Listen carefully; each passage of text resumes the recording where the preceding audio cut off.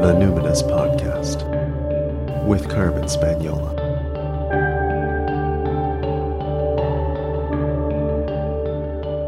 Hi there, and welcome to the Numinous Podcast, where we have interesting conversations with everyday folks about the mystery of life. I'm your host, Carmen Spaniola, joining you from the lands of the Lekwungen-speaking peoples, the Songhees and the Esquimalt First Nations, recently known as Victoria, BC, Canada. You know, I've been hosting this podcast since 2014, and if you're new here, welcome. We've just been over here cross-pollinating topics like intuition, spirituality, animism, feminism, justice, all kinds of justice, truth and reconciliation, the land back movement, eco-justice, disability justice. And we've been talking about collapse, talking about cult dynamics, attachment, trauma healing, polyvagal theory, perimenopause. Very cool topics and often a little ahead of the public discourse. And just so you know, if you want to have these conversations with me live in a really lovely collective container, that's what we're doing over in the Numinous Network. And we've been doing that for about 2 years. It is just a little bit like a live episode of the podcast in real time. You can learn more about the Numinous Network at carmenspaniola.com, but stay tuned to the end of this episode for a special announcement about my annual free week in the Numinous Network. Anyway, all that to say, I was thinking about how the last time I had a deep conversation about Mary Magdalene was on this show back in 2014. I hosted a conversation with my spiritual mentor, Judy G. I think it was episode like 25 or somewhere around there, 26, something like that. I had traveled to France and studied with Judy in like 2013, right around the time that Mary Magdalene began to press upon me energetically. Just felt like it was out of the blue for like at least a year before I went to France. Everywhere I looked, I saw images of the Magdalene, books about her were like jumping off the shelf at me. People would bring it up in conversation. And when I traveled to the south of France, I found myself accidentally traveling to places that are part of the stories of her later life, eventually finding ourselves, as me and my husband and our child, at Saint-Baume, the forest where Mary Magdalene is said to have lived out the end of her life as a hermitess. And there's a cave there, and the church is kind of, you know, they did what the church does. They kind of like put plaques all over. They say she lived in the cave. I think that's a bit of spin doctoring. There's like a spring in the cave. I can imagine her going into the cave, particularly at certain times of year, I guess. But you're never going to convince me that an old woman lived in this dark, wet, musty cave when there is an absolutely magical forest, just totally protected and serene with like these wild lilies blooming everywhere and very deep, soft moss. And it's at the base of this huge, just enormous rock mountain ridge. It's like 3,700 feet high. It's called the Massif de la Sainte-Baume. And it's just like the best geographic, like, orientation. It's like that forest has like the best like feng shui ever. It's so comfortable. Obviously, she lived in the forest. Anyway, as of this month, Mary Magdalene has re-entered the chat. My guest today, Sophie Strand, is moving the Magdalene story forward in her newest book, The Madonna's Secret. If you're a Magdalene buff, you should know that this book is chock full of like enticing little Easter eggs, and it synthesizes just a ton of research and a number of theories about Mary Magdalene's actual role as equal partner and wife to Jesus and disciple to the disciples. It's just super juicy. It leaves you wanting more. And I'll tell you, a second book would be very welcome. But for now, let's savor in this. Let's connect with the author, Sophie Strand. Sophie, so great to have you on the show. I'm very excited to talk about the Madonna's Secret. But first, why don't you tell us, what identities do you lead with? Carmen, it's an honor to be here. You already know this, but I'm a fan of you and of the show, so it's really a delight. Um, I lead with three identities. The first is that identity is a bad flotation device, and it's better to learn to swim in the meltwater. And that any identity I've grasped onto too hard has become a sinking flotation device. So I should be ready to give up anything that I solidly think I am. That being said, I self-identify as a lover and as a compost heap. So I'm breaking down always. I'm always trying to make my mistakes soil for someone else to grow something better. Mm. I'm very practically someone with an incurable degenerative disease. So I'm experiencing decay and the fertility of things that are outside of our ideas of wholeness and wellness all the time. I'm also a compost heap of all the elders, animals, books, poems, spiritual practices that I've experienced in my life. Any wisdom I have to give is the wisdom of many other beings, all on the same refuse pile. That's beautiful. I feel warmed by your compost heap already. That's great advice. Yeah, ready to let it go. Okay, so this is a little bit like fangirly, maybe a little bit like I don't know. It feels a little superficial to say, but I want to get this out of the way early. So you posted some beautiful images of first century portraits from Egypt on your Instagram, and they were about, well, they were about a lot of things, but it made me think about the characters in your book, The Madonna Secret. I had very strong associations through your beautiful descriptions of these characters, and I immediately had people leap to mind. And the character of Yeshua, who, for folks who are new to this, basically Jesus, right? There's no secret here. This is a story about Jesus and Mary Magdalene, but you're using names of the time and the language. The way you described Yeshua, particularly with his like evidence of a broken nose, I was like, this feels like a young Javier Bardem to me. He was just so kind of like full, and yeah, he was fulsome, he was raw, he was a bit rowdy. So just tell me, who should I be thinking of when I'm thinking of Yeshua and the other characters, including Miriam? Well, I have to say, when you said that, I think you wrote it in a comment or you wrote it to me, I was like, that's it. So that's not who I thought of, but I was like, that's better. That's perfect. Like, you got it. Absolutely. That's the sensibility. That's the physicality. Absolutely. I do think, I grew up around writers of fiction and nonfiction. And one of the pieces of advice that was always given is if you're describing someone, draw from real life so it feels real. So if you have a character, have at least like two or three people you're using as composite so that the description is alive. And so I would say I had actually someone in mind when I was writing Yeshua very firmly.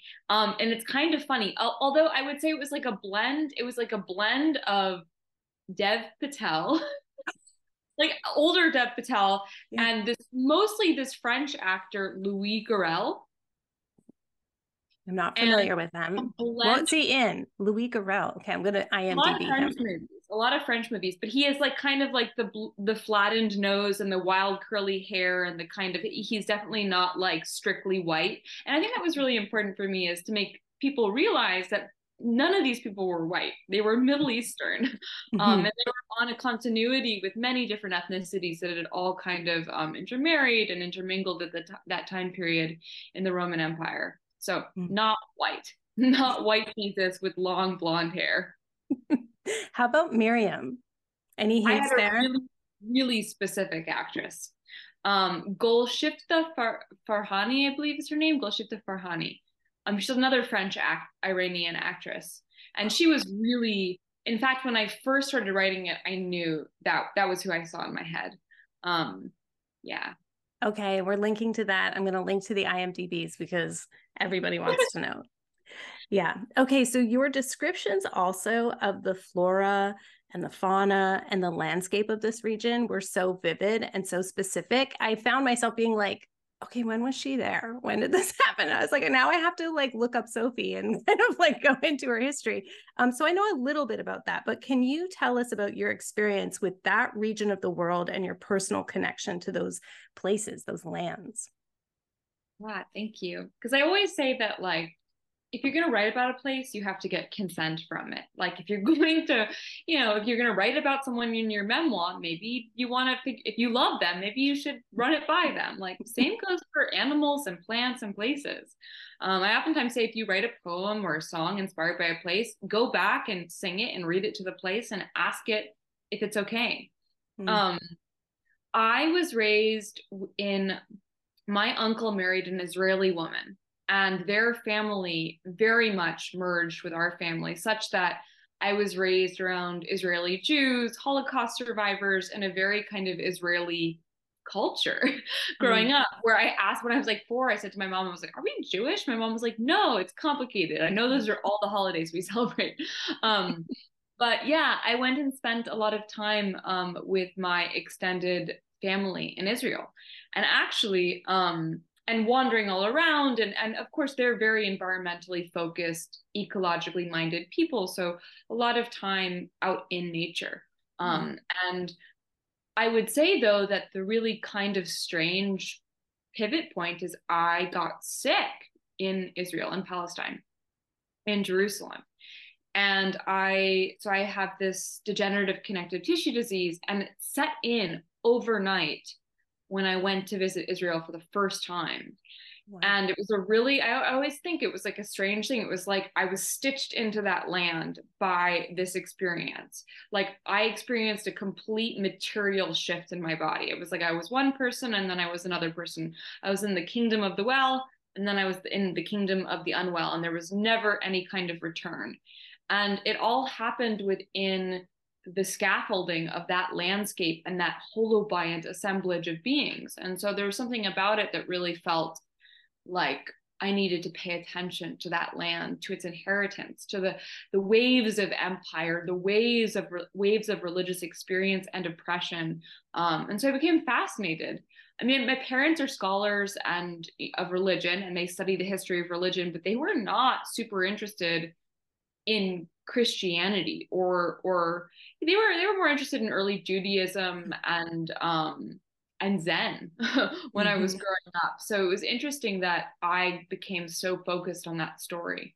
Yeah, I will say that we do a kind of backforming with places, which is we assume that they look like they do now. But the truth is that Israel, Palestine, Galilee, Judea looked very, very different in that time period. And there's a scholar, Michael Haig, who wrote a book about Mary Magdalene, where he really did some great work at looking at the ecological transitions. And the truth is that, the Turkish Empire went in and cut down all the trees and created desertification in an area that was once as lush as Provence. That, there's a lot to be said that Galilee was like the closest analog to Galilee at that time period was Provence.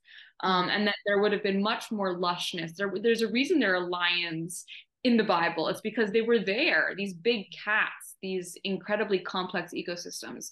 So I also wanted to, the book is looking at a people who are oppressed and erased, but I'm also looking at ecologies that have been erased by empire, by successions of empire and genocide.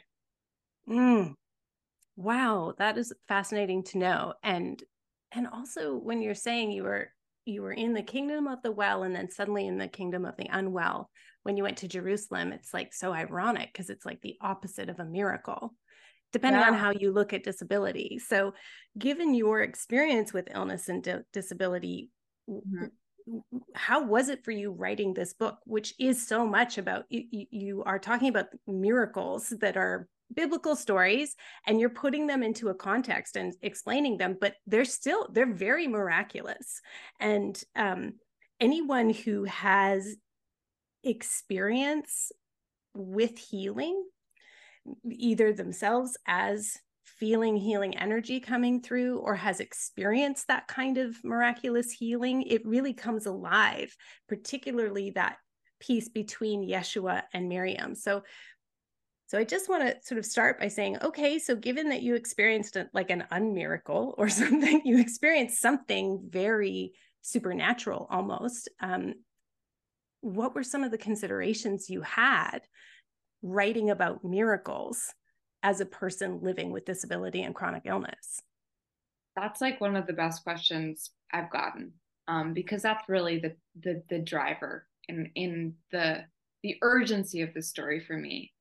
So when I first got ill, I had many misdiagnoses, medically gaslit, malpractice, medical rape, just, series of like, I'm writing a book about that now, just, young women with mysterious ailments in the medical system is a snapshot of all the worst parts of our culture.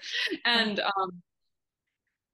it was intense. And I went in with the naive idea that I was going to get better, that there was going to be a pill, that the adults were going to come in and they were going to fix me. And it turns out no one's in charge and no one has an answer. And in fact, people have bad answers. And I think that I became really interested when I realized that I wasn't going to get a quick diagnosis or pill or fix. And especially when I finally received a diagnosis of incurability and knowing that I had perhaps a greatly abbreviated life, I started to get really interested in placebos, the immune system, and miracle mind. And what I was very interested in is I studied with scholar Bruce Chilton, who is he's a historian and a theologian who is incredibly well versed in Second Temple period Palestine and in healing traditions, miracle workers, the history of miracle workers. And the truth is that for most of human history, medicine, healing was theater. And we now know that theater is actually the most important part of medicine, that if you don't have faith in a doctor, even a drug he gives you that could work will work less well. But if you have faith in him, he puts hands on you and makes eye contact, you could have an even better reaction to a placebo, to something that's not even a medicine. And so most of medicine is about a belief sphere. So if you live in a belief sphere where you believe that ancestors are involved, the environment is there, the moon is in the right place, you actually activate your own immunological vitality such that you have a better response, a better ability to heal yourself. But the issue for me is we live in such a shuttered, anthropocentric, sterilized worldview that we aren't available to a miracle mind, to a belief sphere that would actually buttress our immune systems, that we could add it into like very real medical interventions that we need, and then the both would act synergistically. So I was really interested personally in like, what would it take to open myself up to a miracle mind, to a belief sphere where I allowed healing to come in that was outside of my epistemological framework. And so I studied the history of miracle workers in the Mediterranean. Before I ever got hyper focused on Jesus, a lot of people think Jesus was like an aberrant figure, but the truth is there was Honi the circle drawer, there was Hanina Bendoza, there were so many different people who were bringing people back to life, spitting in their eyes, putting hands on healing, and people were having real responses. I mean, we have to really get more humble about how we look at these things. If you have hundreds of accounts of people experiencing miracles, you're having real medical events. People are activating their immune systems.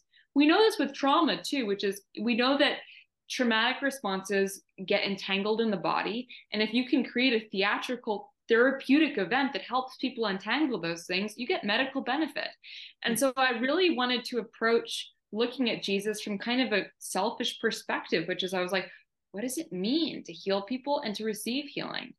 I don't necessarily I think at this point in my life, I don't look at getting sick as being a curse or an illness or a hex, but it definitely it changed the course of my life. And I don't think I would have ordered any of this off the menu, but it's placed me exactly where I need to be. Wow.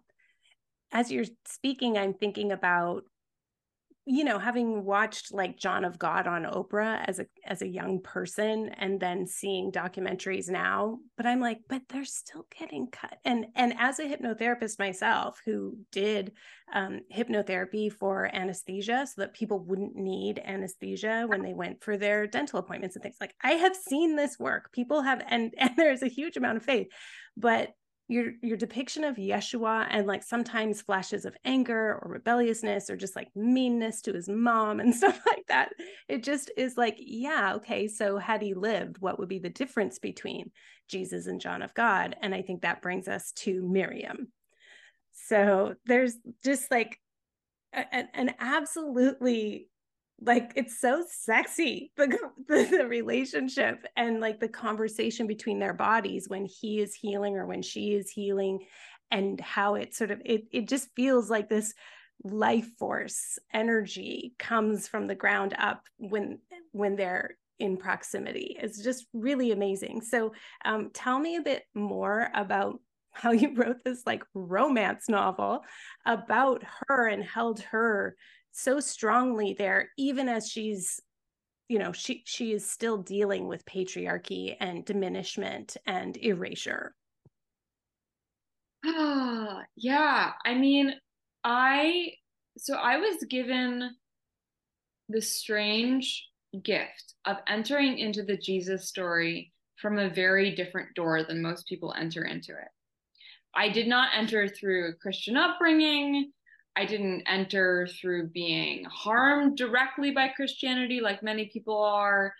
I entered through a kind of slant Jewish perspective and through my parents' kind of historical inquiry.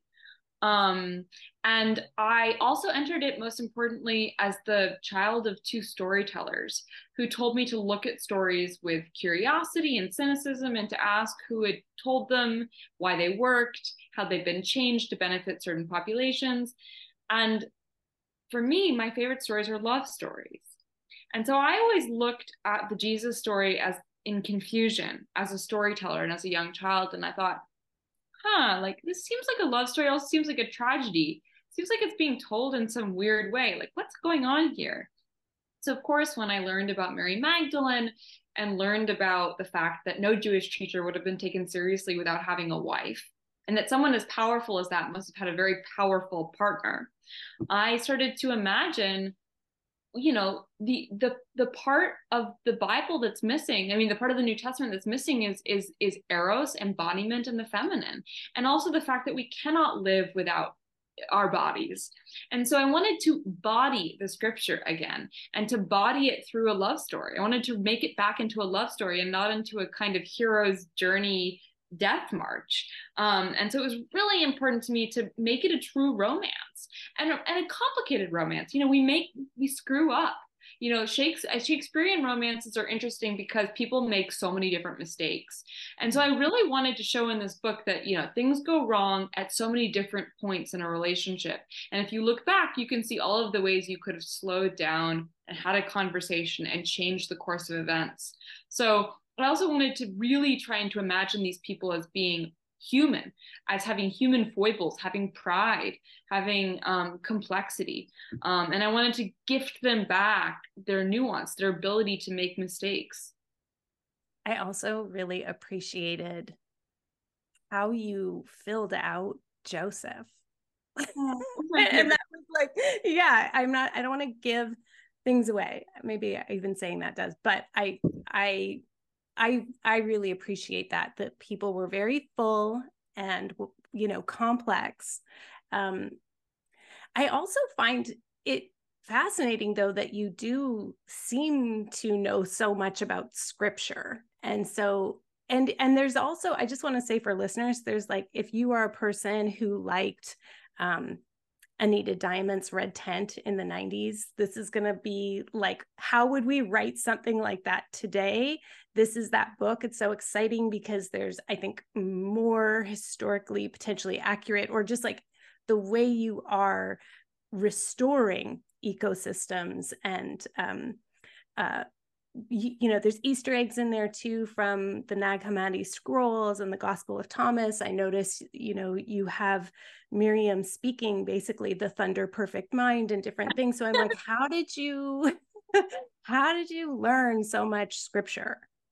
Well, so I was raised at a dining room table with rabbis, theologians, nuns, Theravada Buddhist monks reading scripture. So my dad did something when I was younger, which is, so he was an ex-Buddhist monk. and he did something called Koans of the Bible. So every week, people from many different faiths would come and discuss parts of the Bible, but with their own spiritual framework. And so I grew up hearing the stories of the Bible. I heard them all the time. And also I grew up in a house that was a compost heap of every different spiritual tradition, every document. And, my parents did become obsessed with the Black Madonna and with how the divine feminine and the history of that had been obscured post the Bronze Age collapse. So I was inundated in this as I was growing up. And then I began to focus myself. The important thing for me was I was raised loving, the red tent, and loving in particular Mary Stuart and Mary Renault, in particular Mary Renault, who went in as a serious classicist, as a lover, amateur, who then became like a serious academic and became honestly like the premier scholar of Alexander the Great and Greek life, and then wrote all of these incredibly historically accurate, but also emotionally complex stories about that time period. And for me, what I love about historical fiction is when it makes use of the primary documents, makes use of the texture, the ecology, and it fleshes out a world. It doesn't like channel and use it as an excuse to be a ventriloquist for your own modern perspective. It really attempts to rebuild the world that could have been. And in a lot of Magdalene fiction that I read, because I wanted to read more about her, I was worried about the liberties that were taken and how people were not using all of this rich inheritance of Jewish tradition and targums and storytelling. And they were often erasing her Jewishness and making her red-haired and doing weird acrobatics to try and make her into a sex priestess and a white person. And I was really worried about that. And I thought, there's so much rich information there. So I studied it in college. I studied with scholars of the Jesus Seminar. I've watched thousands of lectures that no one else wants to watch about the purity of vessels, at the Qumran plateau. So this is just kind of my love. I identified as a lover at the beginning, and you don't write something like this unless you really love it from the bottom up. And I love research. And I love taking that research and using it to build a world. Well, it really, really shows. Absolutely. I'm one of those people who my Magdalenian, that's not a word, but is it? Anyway, sure. That it's also a geological epoch, the Magdalenian era, right? Or like it's an era of tool making. Is it a strange thing? Amazing. Right? Oh, I love it. Okay, so that journey that really kind of was catapulted for me when I read Cynthia Bourgeau's book, The Meaning of Mary Magdalene. And this was the first research that I was like, oh my God, yes. And I never knew why I was attracted to Mary Magdalene. I'm not Christian at all. I was totally raised in a secular household, but I've always had a highly developed spiritual yearning where I would always ask friends when they would want to do like sleepovers on a Friday, if they were Christian, I'd be like, could we do it on Saturday? Because then I'd want to go to church on Sunday. I'd be like, I want to go see what y'all are doing in there. I was always fascinated. And I went to like Presbyterian summer camp with them and got saved in the middle of the night. And I went to like Catholic Sunday school so I could see what was going on, but why Mary Magdalene for me? I didn't really know. Then she wrote that book, and then we went to Provence for our honeymoon, but I was actually going to meet with my intuitive teacher. And well, I shouldn't say actually, in addition to being on honeymoon, we went to France for a month, and I was working with my intuition development teacher. And she also, she was a couple decades older than me. So she had this like wonderful, not crone, but like wonderful matron, strong energy. And she had been an acolyte of Mary Magdalene for a long time and was like asking me, why did you guys go to that village? Why did you go there? Why did you go there? And she finally said, do you know that you're following Mary Magdalene? And so that yearning for contact with the land that she was on and where she may have been, it makes me curious, since this book, The Madonna's Secret, ends while she's still in the Swana region. is there something coming down the pike where we get to hear her story in Provence? Do you believe that she went there? What are your thoughts on, like, if there were a part two, where would you be taking us? I'm also jealous that you got to go there. I've so wanted to go to all of those places, to St. Baume. That's how you say it, right? Yeah, St. Yes, Baume. Saint-Baume. Mm-hmm. I wanted to pilgrimage. Hopefully I will. Um, I do set the frame narrative that she is in France. She's in Gaul. So she Oh, ends that's up, right. Of yeah, course, I so she forgot the ends very up in France. beginning. So she ends up in France, and that's where her life ends. I don't believe you have folklore and spiritual practices that densely concentrated without some initial germ, some real seed. I think it's highly likely she ended up in France. I don't ever want to say I'm 100% certain about anything, but my personal sense is, and that's why I wrote it in the book, is I believe that, also there were so many. Jerusalem was burned. Palestine was destroyed. There were genocidal revolts against the Jews later in time in Egypt. There was a brief moment in time where it was safe to be a Jew in Alexandria.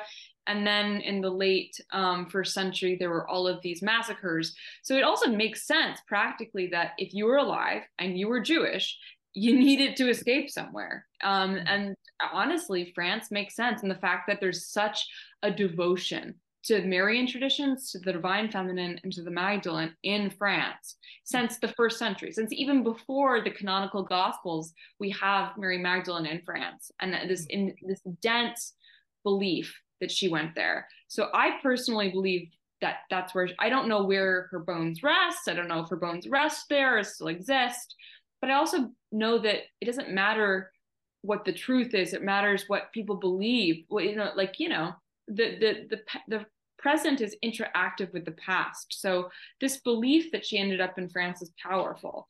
And I think that going to those places, you do meet her, you do feel her. Yeah. And I'm very interested personally, and a kind of, detective way about her relationship with the Cathars and the massacre of the Cathars, and that, the early tradition of the troubadours and the romance tradition. So I was obsessed with the Arthurian legends. So the early Arthurian legends, the romantic stories, the tradition of love poetry all begins in the Cathars, who are massacred by the church because they had egalitarian situations, they celebrated homosexuality, maybe, they told stories, and probably because they believed that the Magdalene was not just the partner of Christ, but perhaps his equal. It's amazing you bring that up, because I'd had this very odd experience when I was at Montségur, which is where yes. So this is where the Cathars were genocidally killed, but after something like 200 days of trying to hold out at the top of this mountain. So what had happened, it's a very small place with one way in and one way out, and I was there with my husband, and our child at the time was 8 or 10 years old, and I had gone in and was suddenly feeling very nauseous. And I've realized since that every time I hit a place of deep trauma and sort of like very significant historical reference, at least maybe for me, I get very ill, just like very physically ill. And you chalk it up to like, maybe it's sunstroke, even though it's a cloudy day, maybe I need more water or something. But I was like very dizzy. I'd never experienced anything like this. And I said, well, I'm just going to sit down here for a moment, you all go walk, and I'll be right here. And I was right there by that one entrance in, one entrance out, and a Frenchman was giving a tour, and I was listening to it, and I could tell he was talking about these, the history of this place, which we were just driving down the road. I saw it and said, we should go in there. Anyway, so I get up and I'm like, gosh, it's been like an hour and a half. Where are my people? And so I sat there a little longer. I sat there for 2 hours at that one entrance. Then I went walking. I walked the path. I went everywhere. I could not find them. And it's quite a steep hill down. And I was like, gosh, am I going to walk all the way to the parking lot? Anyway, so I did. I walked down, and they're sitting there totally distressed, going, where were you we have been waiting for you for like 2.5 hours. And I was like, I swear to God, I didn't get up. I was just sitting there. They were like, no, we like walked the path, we came back, you were gone. And I was like, I was sitting right there. So there was this like very bizarre invisibility thing that happened where we still can't explain it. Like, what happened? I just got sucked into a vortex for like 2.5 hours at Mall Seguo.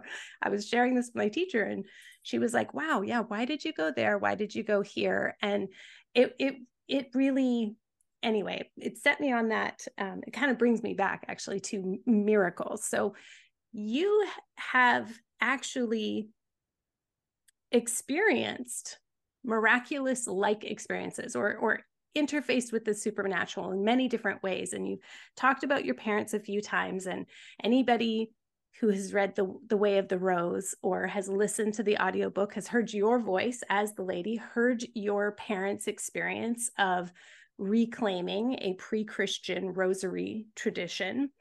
And in it, your mother talks about her anxieties around your illness and also shares some, I would say, supernatural synchronicities that helped her feel as though Spirit or the lady, Mary Magdalene, someone was trying to say, Sophie's going to be okay. So do you want to share anything about those kinds of supernatural experiences or like little mini miracles, little winks that make you feel like maybe Mary Magdalene or someone else, something else has been willing you forward with this story? Yeah, I will say that I always want to flip the idea of the supernatural and say that magic is the most natural thing of all. And Well said. that our idea that these things can't happen is supernatural, that we're the only supernatural element, truly. Tolkien says this in one of my favorite essays, which is called On Fairy Stories, which is like, it's a true miracle is the most natural thing. It's not a god from the sky. It's that joint slipping back into place. It's the golden eagles coming from the actual Middle Earth to actually save Frodo and Sam.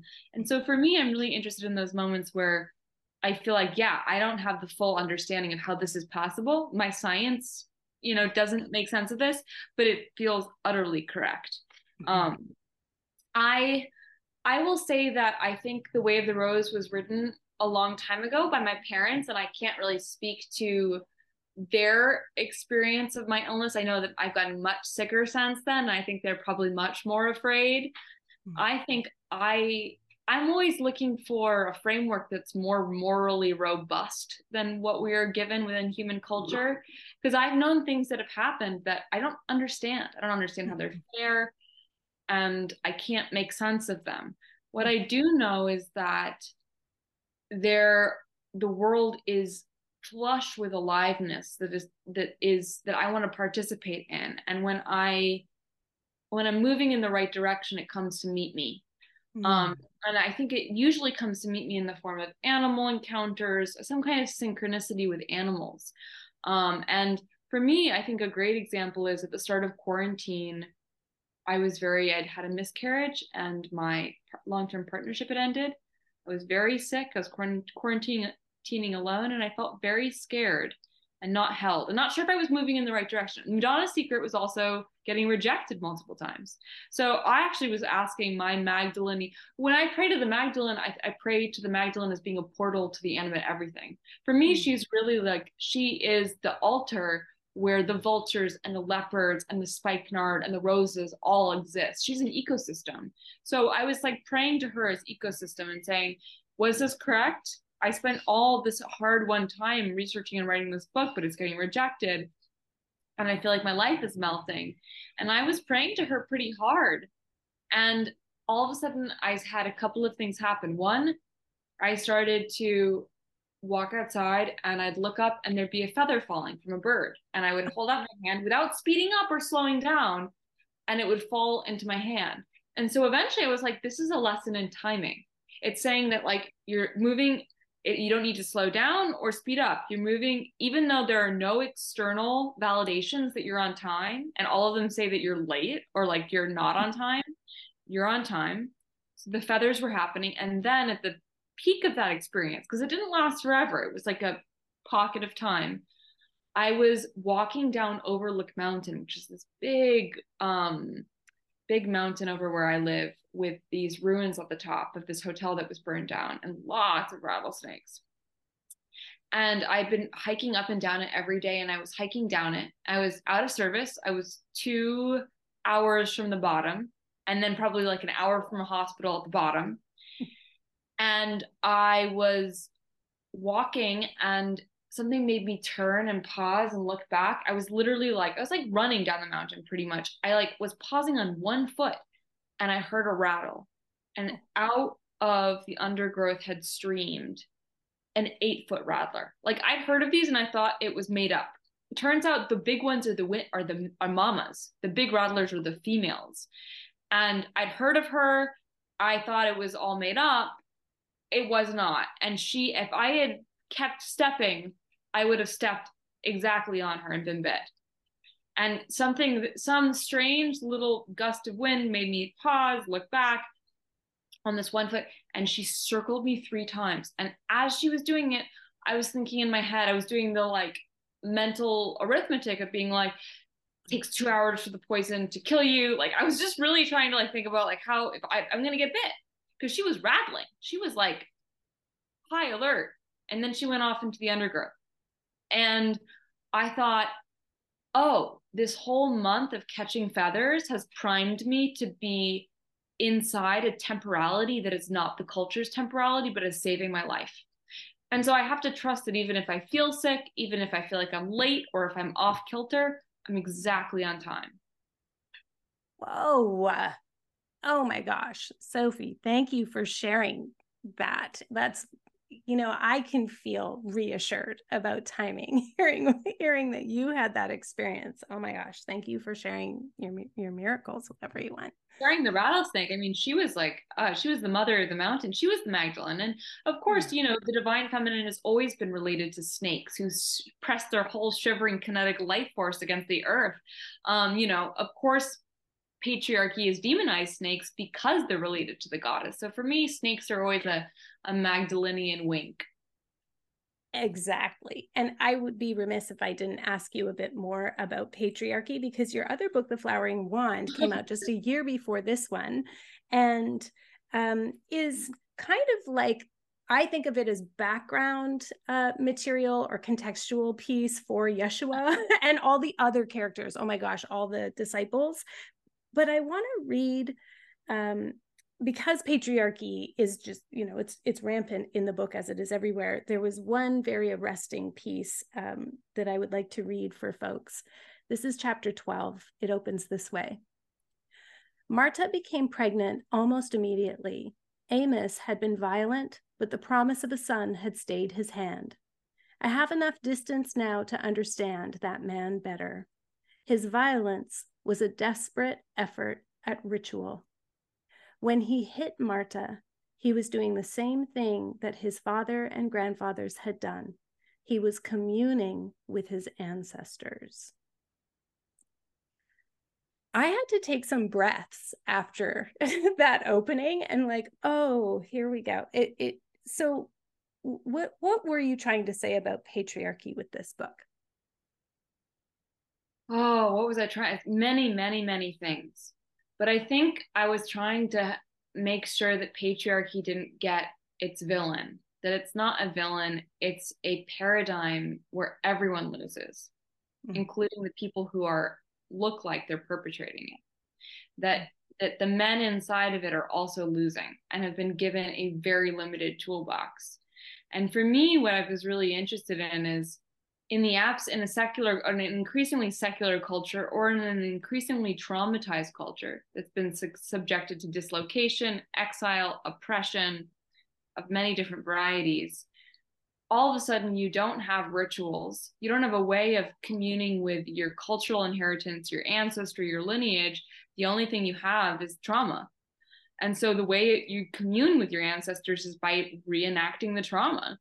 And that, I mean, I think about addiction as being like that too. Like, you know, we inherit addictions that, you know, we drink, we do drugs as this way of, you know, communing with those who came before us who did the same thing. And it becomes, you know, the issue is these things become sedimented and more intense over time.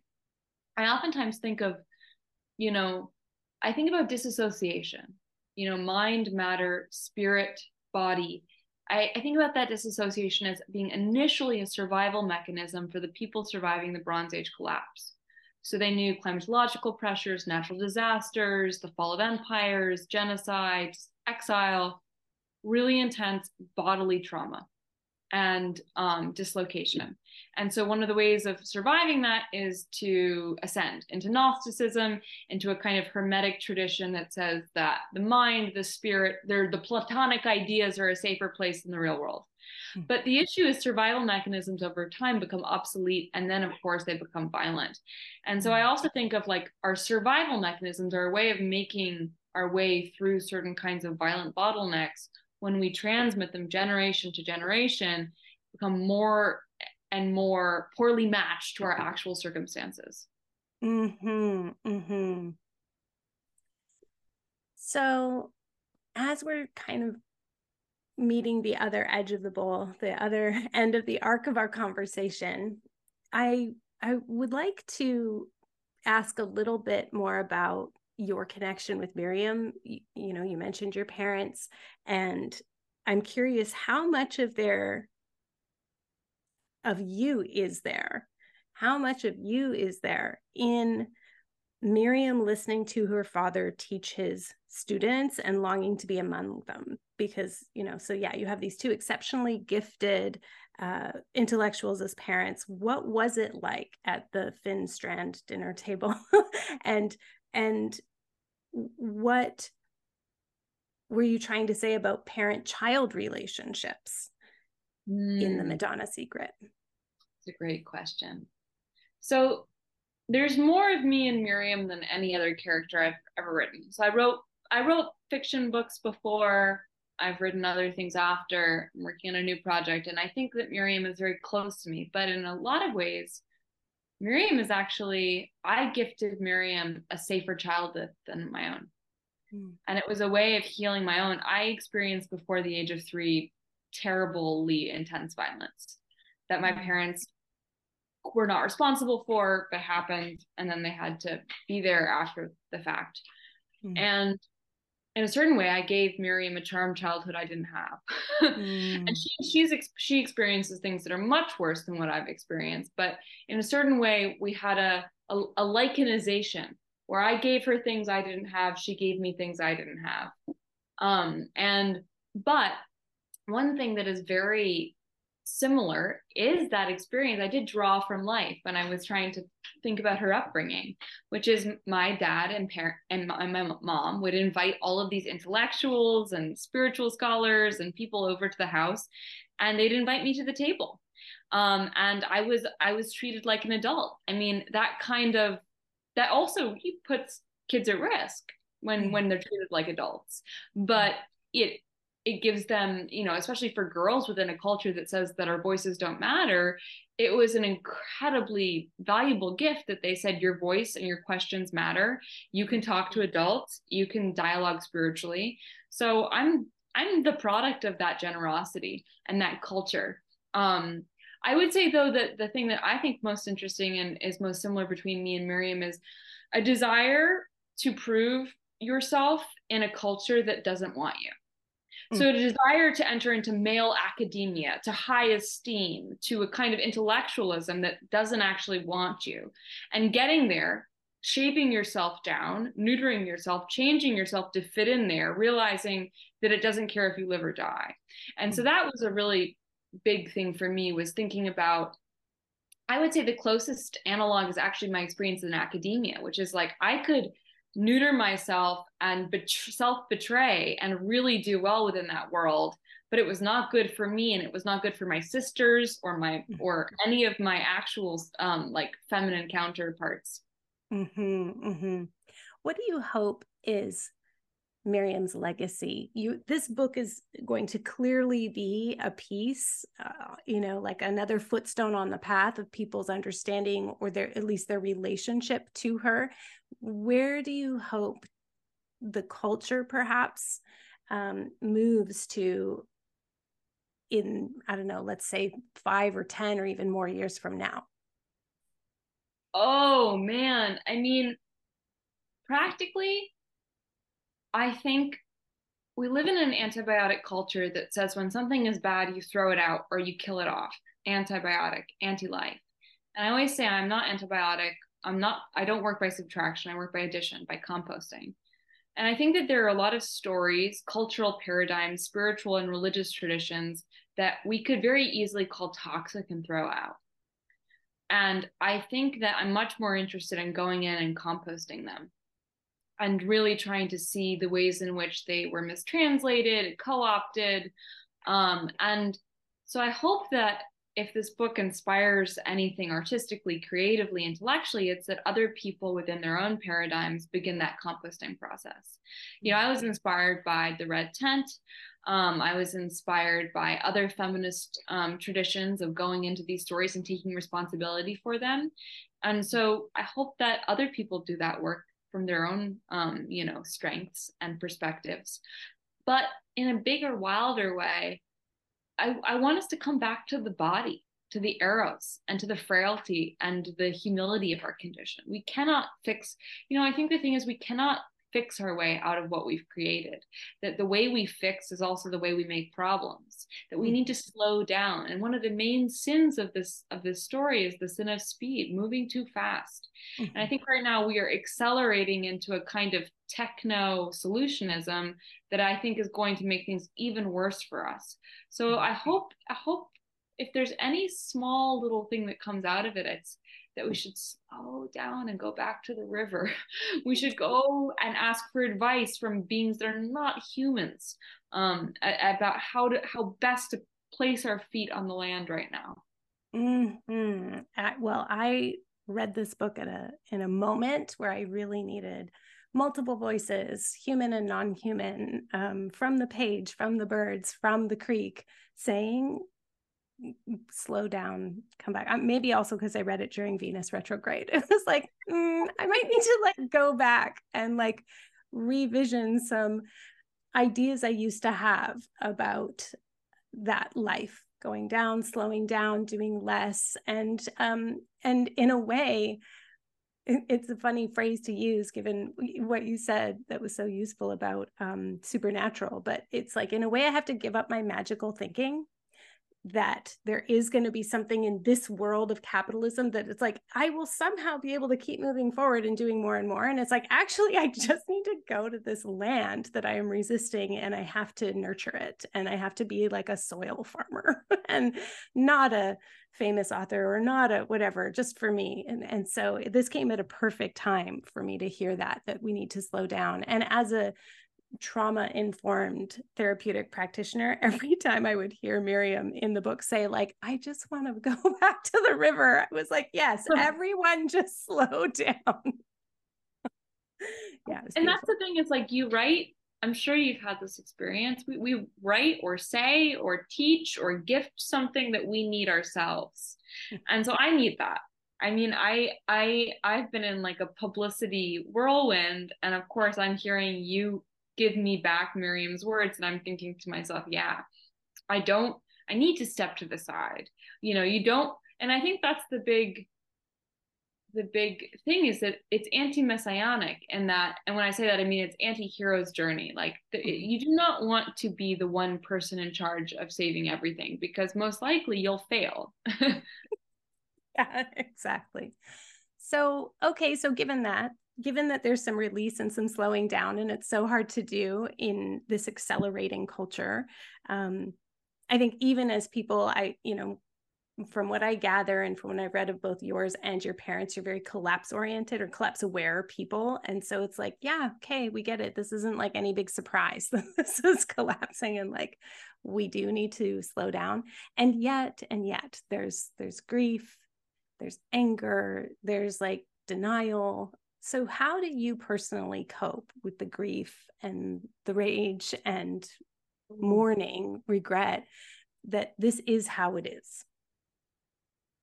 I have lately been thinking that the types of grief and bodily anguish we are experiencing as,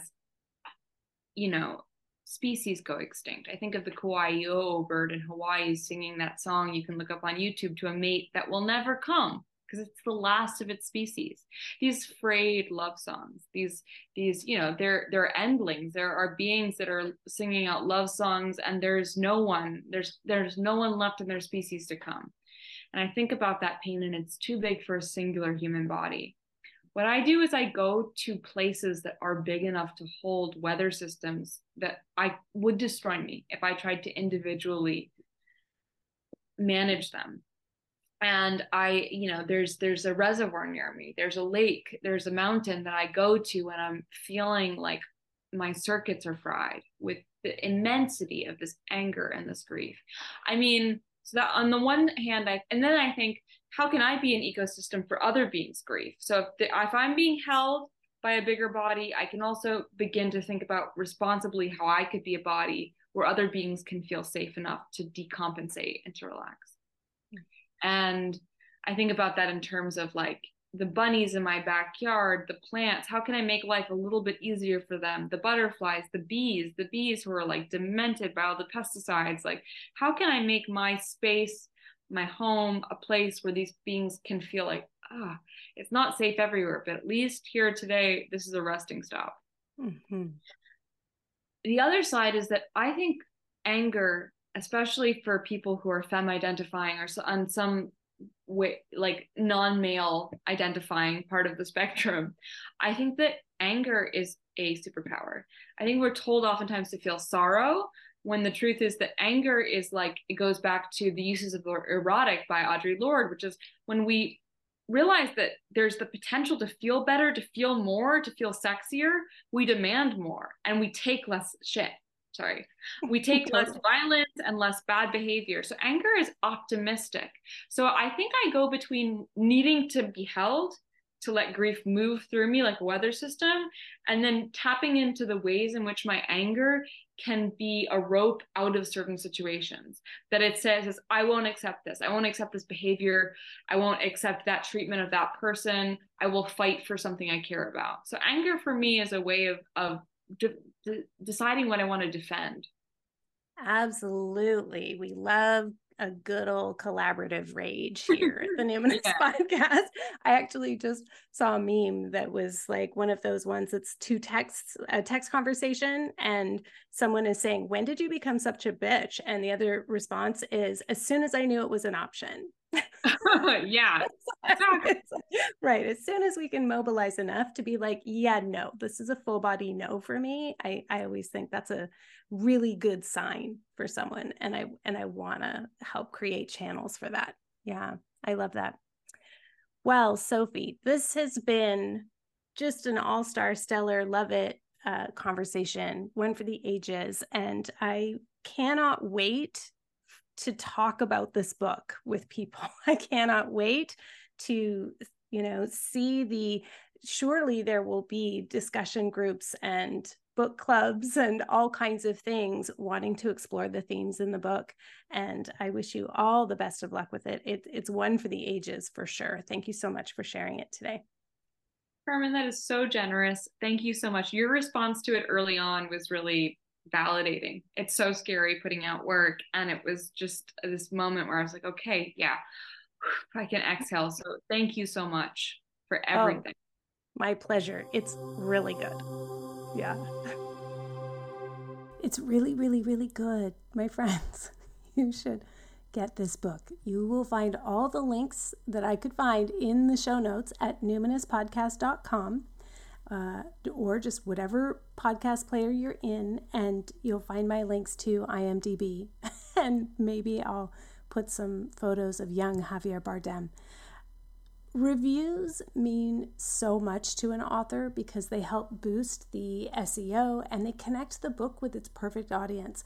So as soon as you've read The Madonna Secret, please go to Amazon and write your review, even though we hate Amazon. do it for the author whose work you love. I am deeply grateful to Megan. This is the listener shout out this week is to Megan, who wrote a review of my book, The Spirited Kitchen, Recipes and Rituals for the Wheel of the Year, on Amazon. Megan wrote, "The Spirited Kitchen is a treasure. I am new to the Wheel of the Year and folk magic, and this book feels like a beautiful, warm welcome to this world. Due to my current health and life challenges, I've not yet made any of the recipes from this book, but I pull it out every holiday as an act of self-care." Okay, I get a little choked up here. I read Carmen's lovely descriptions of the upcoming holiday and enjoy the stunning photos of her ritual practices and recipes. Even this small act feels like a delicious and soothing ritual for me. Reading The Spirited Kitchen makes me feel like I have a kind, wise auntie who will teach me how to make magic in my everyday life with intention and by savoring the process. That is so heartwarming. It's so touching. It's exactly why I wrote this book, Megan. So thank you. And you don't have to do any of the recipes. Exactly what you're doing is like using it like a grimoire. That is perfect. You are using it exactly as I would hope. That kind of review obviously is so valuable, especially now as we enter the fall retail season. The last months of the year are the biggest, most important months for book retail. But I want you to not compare yourself to Megan, who's obviously like very beautifully articulate. Please don't let a loss of words be a barrier to writing a review. Don't be like, oh my gosh, I love this book so much, so I have to write a review that is equal to it. No, please don't. You can literally just give it 5 stars and say, loved it. Like, done is better than not, right? Done is better than great. And just that, 5 stars and loved it will make a huge difference, a massive difference in terms of who can find my book on Amazon this retail season. Okay, here's the big announcement about the Numinous Network. Free Week is happening this year from September 17th to 23rd. 17th to 23rd. So the network opened in May 2020, and we've supported nearly 800 people since then with our events and classes and courses. And the calendar is built around somatics classes 3 times a week. And these somatics classes, it's like gentle movement, embodiment. It's a nervous system workout. It's just a gentle autonomic nervous system workout. Or you could think of it as like a vagus nerve workout, if you like, vagus nerve. So these workouts are to calm and soothe the nervous system with gentle therapeutic movements. It's like exercise, but no cardio, no strength training, no resistance training, no high intensity. Those things are all great for other things. But here in the network, it's all low intensity, where less is more, slower is better. We're always remembering that even if you choose to stop a practice, you're still doing the practice. Because the main goal is to establish the right pace for you, the right exertion and effort for you. And saying no to doing more can be helpful to establish secure attachment with yourself and with your body, to trust your own knowing, and then your body trusts your brain to make good choices. So every time you pause or stop, it's like your body thanks you. And in our network, you are always celebrated for not pushing through signs of distress or discomfort or even just disinterest. And that's one of our main practices, is that we are uncoupling our nervous system from the pressures of capitalist, imperialist, white supremacist patriarchy, which conditions us to push beyond our body's capacities and to push through the signals of distress and fatigue. So we're not doing that anymore. Instead, we're stopping even before we feel the need to stop. We're supported to do that. We're celebrated for it. It's like we're not really trying to improve even. We're trying to attune. And if we attune more and more consistently, sometimes improvement in well-being flows from that. Anyway, that's like me kind of going off on a tangent about the philosophy, but the main point here is foundational to the calendar are our drop-in somatic sessions, which include therapeutic tremoring, if you've heard of that. If you haven't, maybe come and check it out. And then we also have monthly gatherings. We do things like peer supervision, which is for other therapeutic practitioners or people in helping professions. You could be a therapist, a social worker, a midwife, doula, astrologer, tarot reader. We have lots of massage therapists. So it's peer supervision for those of us who are trying to dismantle capitalist, imperialist, white supremacist patriarchy while still surviving within it, keeping the lights on, a roof over our heads. And then we have a small business chat, which is the same format, but it's for folks who aren't necessarily in therapeutic positions. So more like you could be a marketer, you could be, a food manufacturer, you could be really anything. So we have gatherings for that. We also have our perimeno jam. So if you're perimenopausal or menopausal, let's come chat about it. Lots of witnessing and information sharing about that. We also have monthly attachment jams. You can bring your current troubling situation about any kind of attachment dilemma, and I will give you one-on-one attention in a group setting for that. We have polyvagal meditation with Annie Bray. We have monthly sensitive systems and long COVID connection calls. So if you are a person who has, any kind of autoimmune disorder, if you have long COVID, whether you have a formal diagnosis or not, if you're looking for people who really get it and are totally here for witnessing information and commiseration, we have that. We also have monthly attention on grief with the contemplative grief practice with Taranay Airfan and with our grief vigils. It's also where my book, The Spirited Kitchen, comes alive. So we have seasonal celebrations for the Wheel of the Year, and you'll find we use many of the book's concepts as a jumping off point to go beyond the pages into a more direct personal experience of spiritual connection to the earth and the more than human. So during Free Week, you'll be able to peek into all of this and the archive and watch all the classes we've done on ancestral veneration, astro magic, connecting with plants, and more. So how do you get to try the Numinous Network for 1 week free? Pretty simple. You sign up for my newsletter at carmenspaniola.com. On September 17th, I will email you the link to join. You will need a credit card to join the space because it's hosted on Mighty Networks, and your credit card will be charged to start a monthly subscription if you don't cancel at least 24 hours before the end of the trial. So you get 7 days free from whatever day you sign up, but you'll need to cancel by day 6 so you don't get charged for the next month. And that's not me, that's just how Mighty Networks works. And it's totally fine if you just try it free for a week and then cancel because whatever, maybe it doesn't interest you after all, or maybe your schedule is tight this fall. Whatever reason, doesn't matter. You will receive no high pressure sales tactics from us whatsoever. In fact, many of our 800 members in the past 2 years have come and gone according to their availability.